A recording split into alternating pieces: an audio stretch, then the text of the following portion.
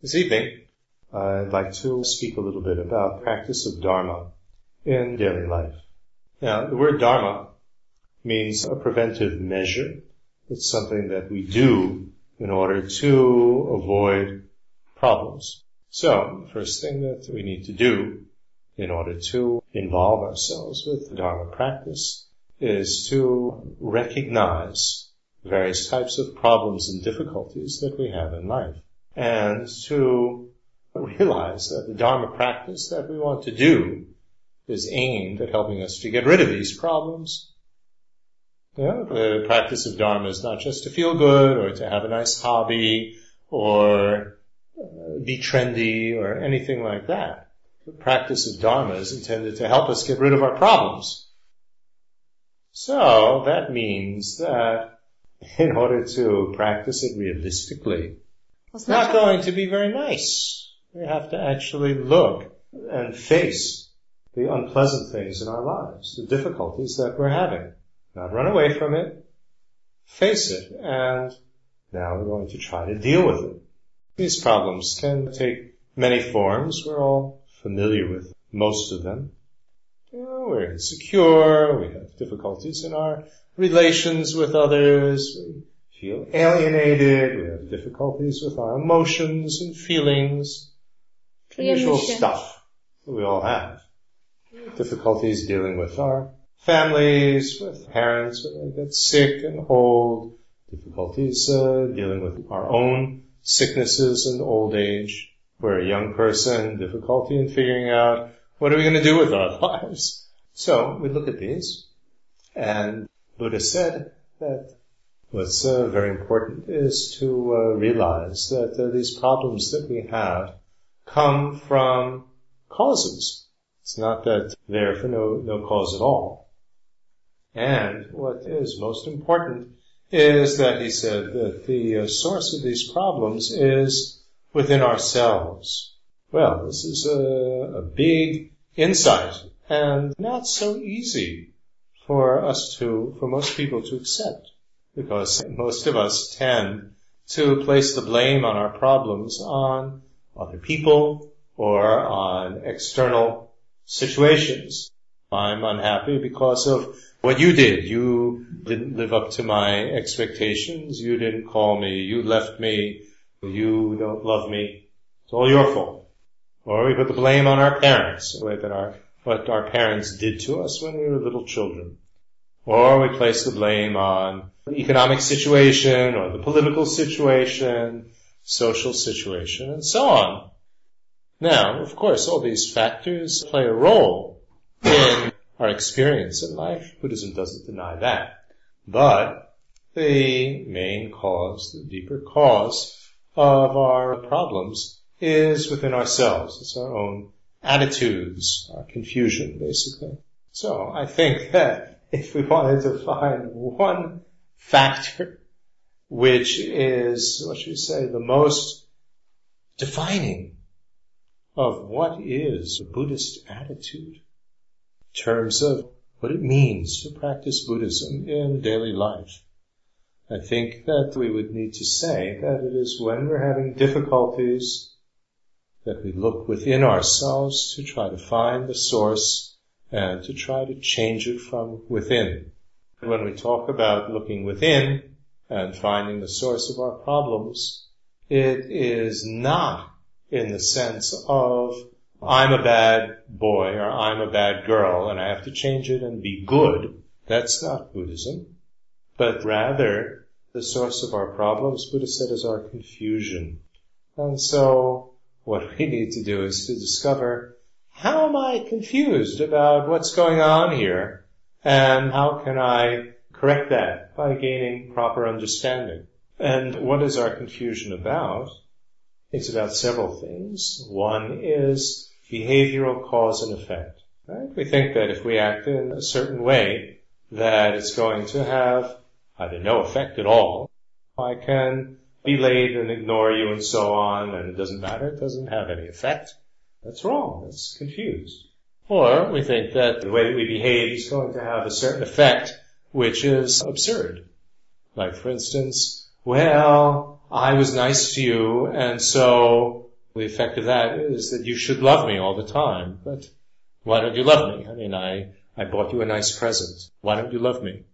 And we think that our actions and behavior are going to have unreasonable effects. We inflate it. That it's going to produce more of an effect than actually it possibly can.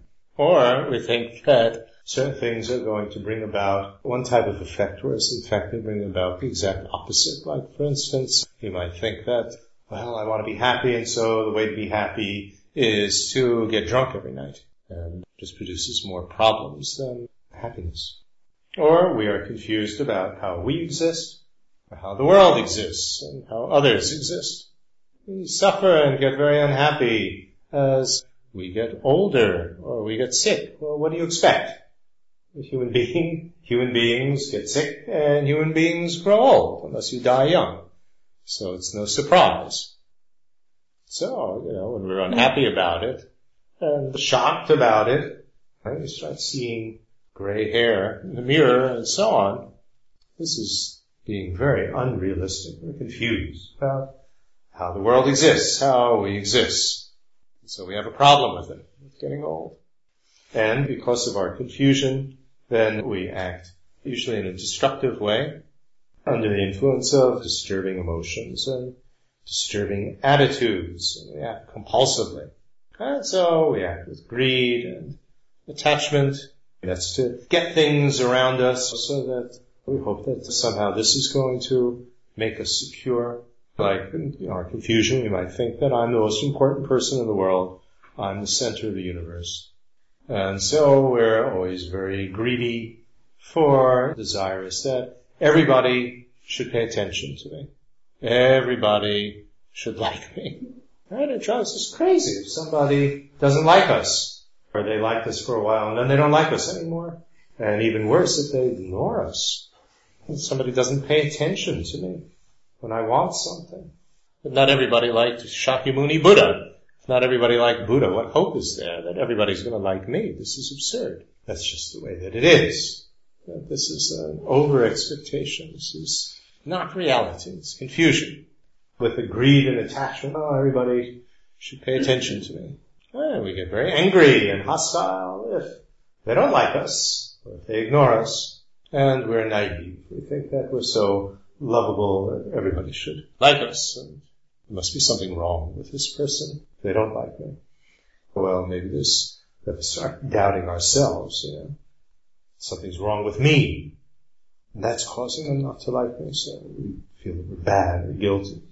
All naivety here. So, this is the main thing, that we're working on ourselves. This is what Dharma practice is all about. No matter what the situation is, if we're having difficulties and a little insecure or whatever, look at ourselves. Well, what's going on? Where's the confusion here that's behind these disturbing emotions that I'm feeling? And if we're talking about a relationship with somebody in which we're having problems, it's not that we're the only one with confusion. Obviously, the other person has confusion as well. But the point is that we don't just say, well, you have to change. Everything that I'm doing is perfect. You're the one that has to change. But on the other hand, we don't say that I'm the only one that has to change. Because that can get into what you say, a martyr type of complex. But we try to identify with the other person. Of course, they need to be receptive. That, look, both of us are confused here. There's a problem in both of us in terms of how we're understanding what's going on here in our relation. So let's try to clear up the confusion in both of us. There are many, many different types of Buddhist practice. And it is not sufficient to just get instructions on how to perform them, like performing some trick. But it's very important to understand in any Buddhist practice, how is this practice going to help me in overcoming difficulties?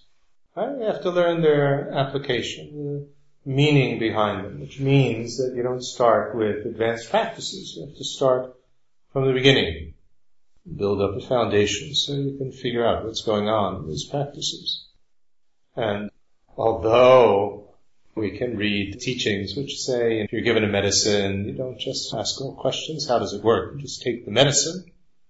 Although there is that piece of advice, and it's true, but we have to understand that that piece of advice is warning against an extreme. Right? The extreme is just to study and try to understand, and then you never practice. So we want to avoid that extreme. But there's the other extreme, which is to just, if somebody says to do something in blind faith, you just do it without having any understanding. And the main problem with that is that you never actually understand how to apply it, particularly in daily life. If we understand the point behind any practice, if we understand how it works, what its intention is, then you don't need somebody else to tell you how to apply it in daily life, in practical life. You understand it. So you know how to apply it. And when we talk about eliminating our problems, we're talking not only about eliminating just personal problems, as it were, but we're also talking about getting rid of the difficulties that we have in helping others. You know, I have problems helping others because of laziness, because of selfishness, because of being too busy, or just I don't understand what your problem is, and I have no idea what to do to help you. That's a big difficulty that we have, isn't it? Right? And all of those difficulties that we have in helping others are also because of our confusion. Right? For instance, the confusion that I should be like Almighty God, and all I have to do is one thing, and that's going to solve all your problems. And if it didn't solve all your problems, well, something's wrong with you. You didn't do it right. Or, I'm guilty. I should have been able to solve your problems, and I didn't. So I'm no good. Again, it's confusion about cause and effect.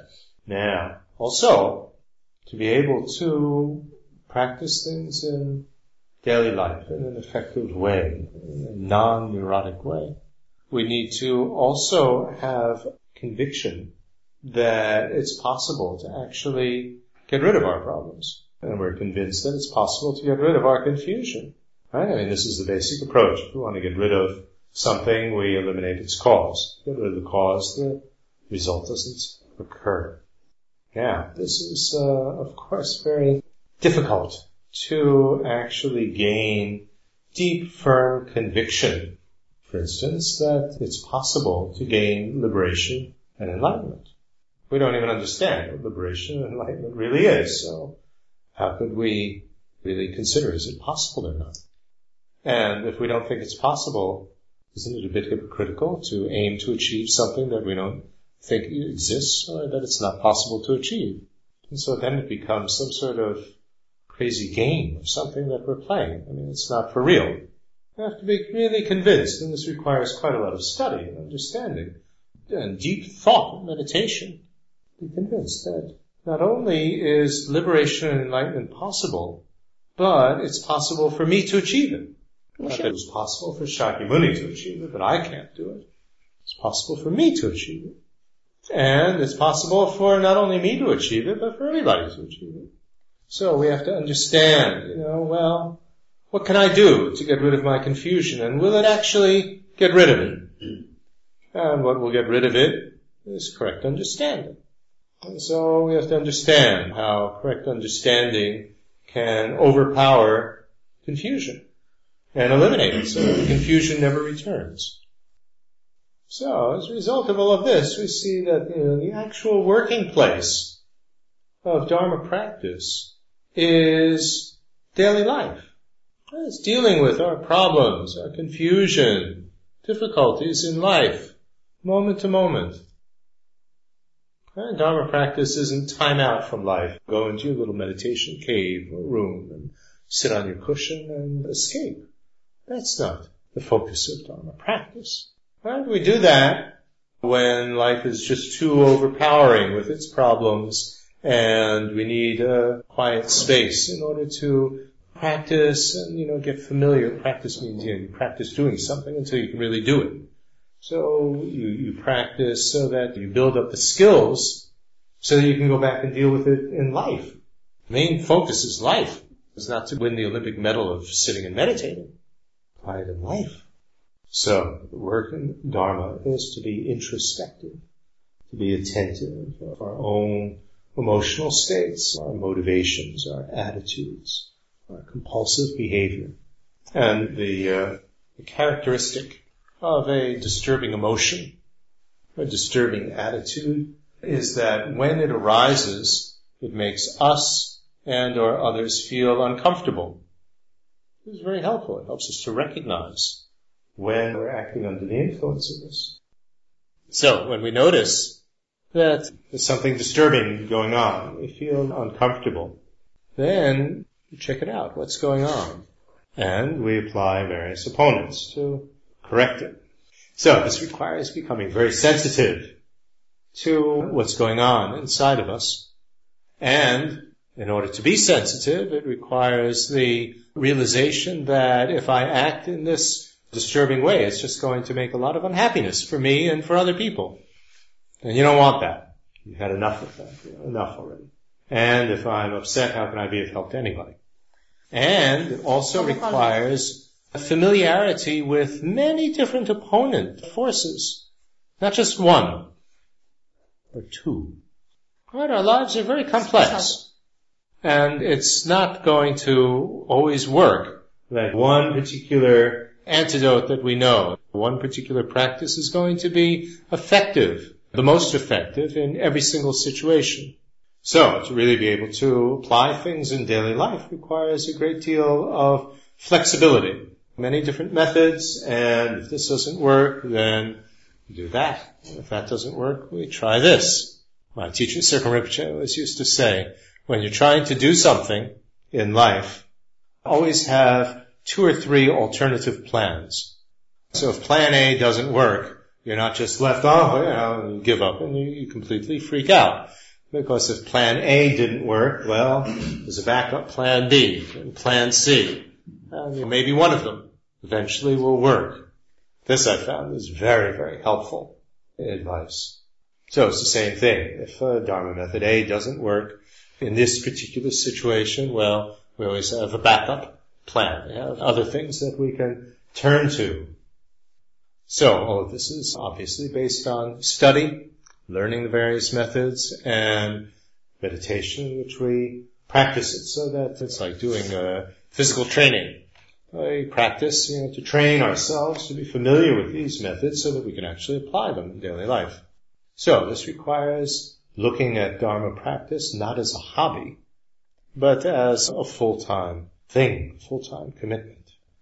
Right? And we apply it in our families, we apply it dealing with our parents, dealing with our children, dealing with people at work. And in doing this, we have to avoid various extremes. Right? We mentioned this, a little bit of this already. We have to avoid the extreme of putting the blame for our problems, all of the blame on others, or putting all of the blame on ourselves. Both of us contribute. Right? We can try to get other people to change, but it's easiest to change ourselves. So that's the focus. But in doing this, we have to try to avoid the extreme of narcissistic self-preoccupation. We're always just looking at ourselves, and we don't pay attention to anybody else. That's an extreme. Right? Another 2 extremes are that we're all bad or we're all good. Right? Although we need to, recognizing our difficult sides, the sides that we need work on, we also need to recognize our positive sides, our positive qualities, so that we can develop them more and more. Because often people in the West have low self-esteem, so you focus too much on problems and confusion and so on. You have to watch out for the danger that just reinforces low self-esteem. That's not the point at all. So at the same time, we balance this with thinking of our good qualities, that even the most cruel person does have some sort of experience of, let's say, if they have a puppy or something like that, a baby kitten in their lap, of petting it and feeling a little bit of warmth. Everybody has had that experience. Right? So we recognize that, well, yes, I am capable of giving some warmth like this. We see our positive side as well. Right? So it's not just totally, working on the negative sides. It's also balanced, working on reinforcing the positive side. Because in doing this, in trying to get a balance of these two, we avoid another two set of extremes. Right? One extreme is guilt.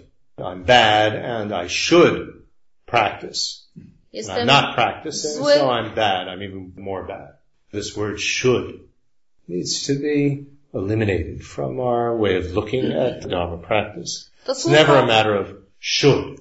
If we want to avoid problems, get rid of our problems, if we do this, that's going to bring that about. Whether we do it or not, that's our own choice. It's nobody's saying you should do this, and if you don't do this, you're bad. But we also need to avoid the other extreme, which is the extreme of we're all perfect, just see your Buddha nature, and everything is perfect. This is a very dangerous extreme, right? Because it can lead to the attitude that we don't need to change, we don't need to give up or stop any of our negative ways, because we're all perfect. So, various sets of extremes we need to avoid.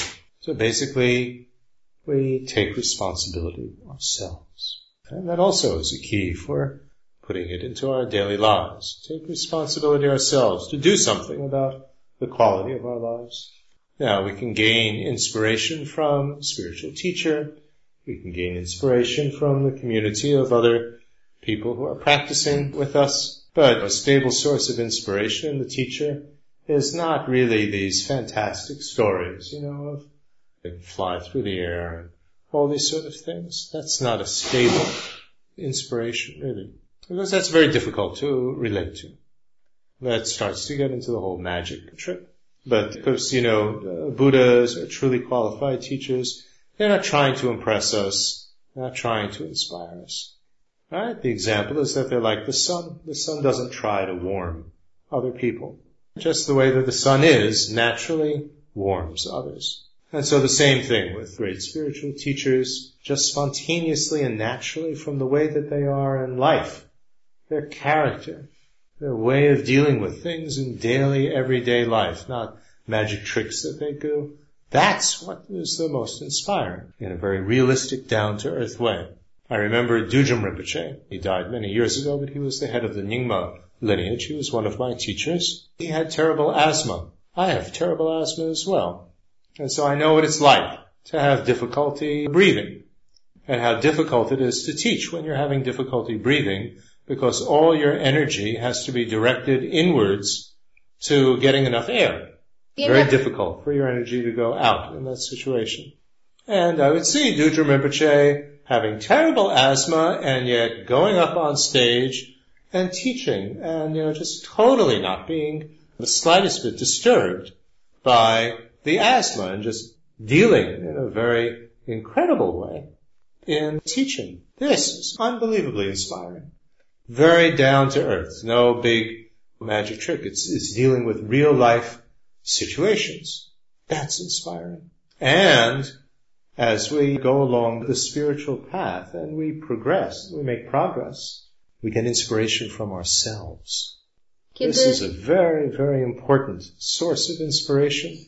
We gain inspiration from our own progress. Right? And that you have to be very, very delicate about. Most people can't handle that actually, because the tendency, of course, is to get arrogant and proud if you make any progress. So one has to be careful what we mean by progress. First of all, we have to realize that progress is never linear. Right? It's non-linear. It goes up and down, up and down. Right? This is the characteristic of samsara. Not just talking about rebirth, going, higher rebirth, lower rebirth, up and down like that. We're talking about everyday life.